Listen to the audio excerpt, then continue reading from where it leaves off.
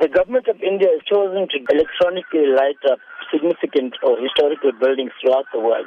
It will be done in most major cities. They've chosen to do it in Pietermarizburg as well because the independence of India was very fundamentally dependent on the work of Mahatma Ghandi. What is so significant about the railway station? Well, it is a very significant place because I think Indian independence and the independence of South Africa were fundamentally based on the principles of Satyagraha. And Mahatma Gandhi's stand against injustice and colonialism actually started in Pietermarizburg. Mahatma Gandhi was in South Africa in 1893, in June 1893, just to come and do a case. He was a barrister, he was a lawyer. He was brought here by an Indian businessman to fight a case on his behalf.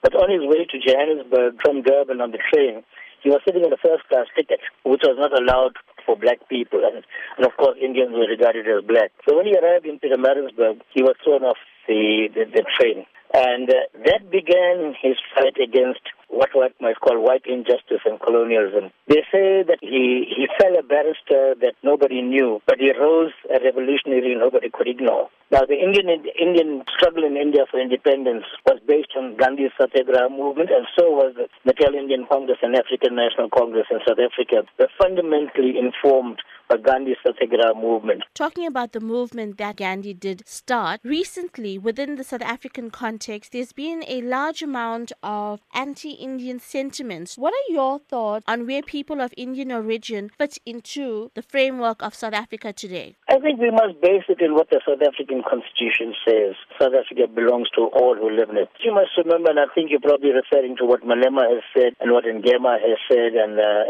others have said in the past. They probably are referring to certain Indians who are abusing the system when it comes to tenders and to that type of thing. There are a small group, but it doesn't only belong to Indians.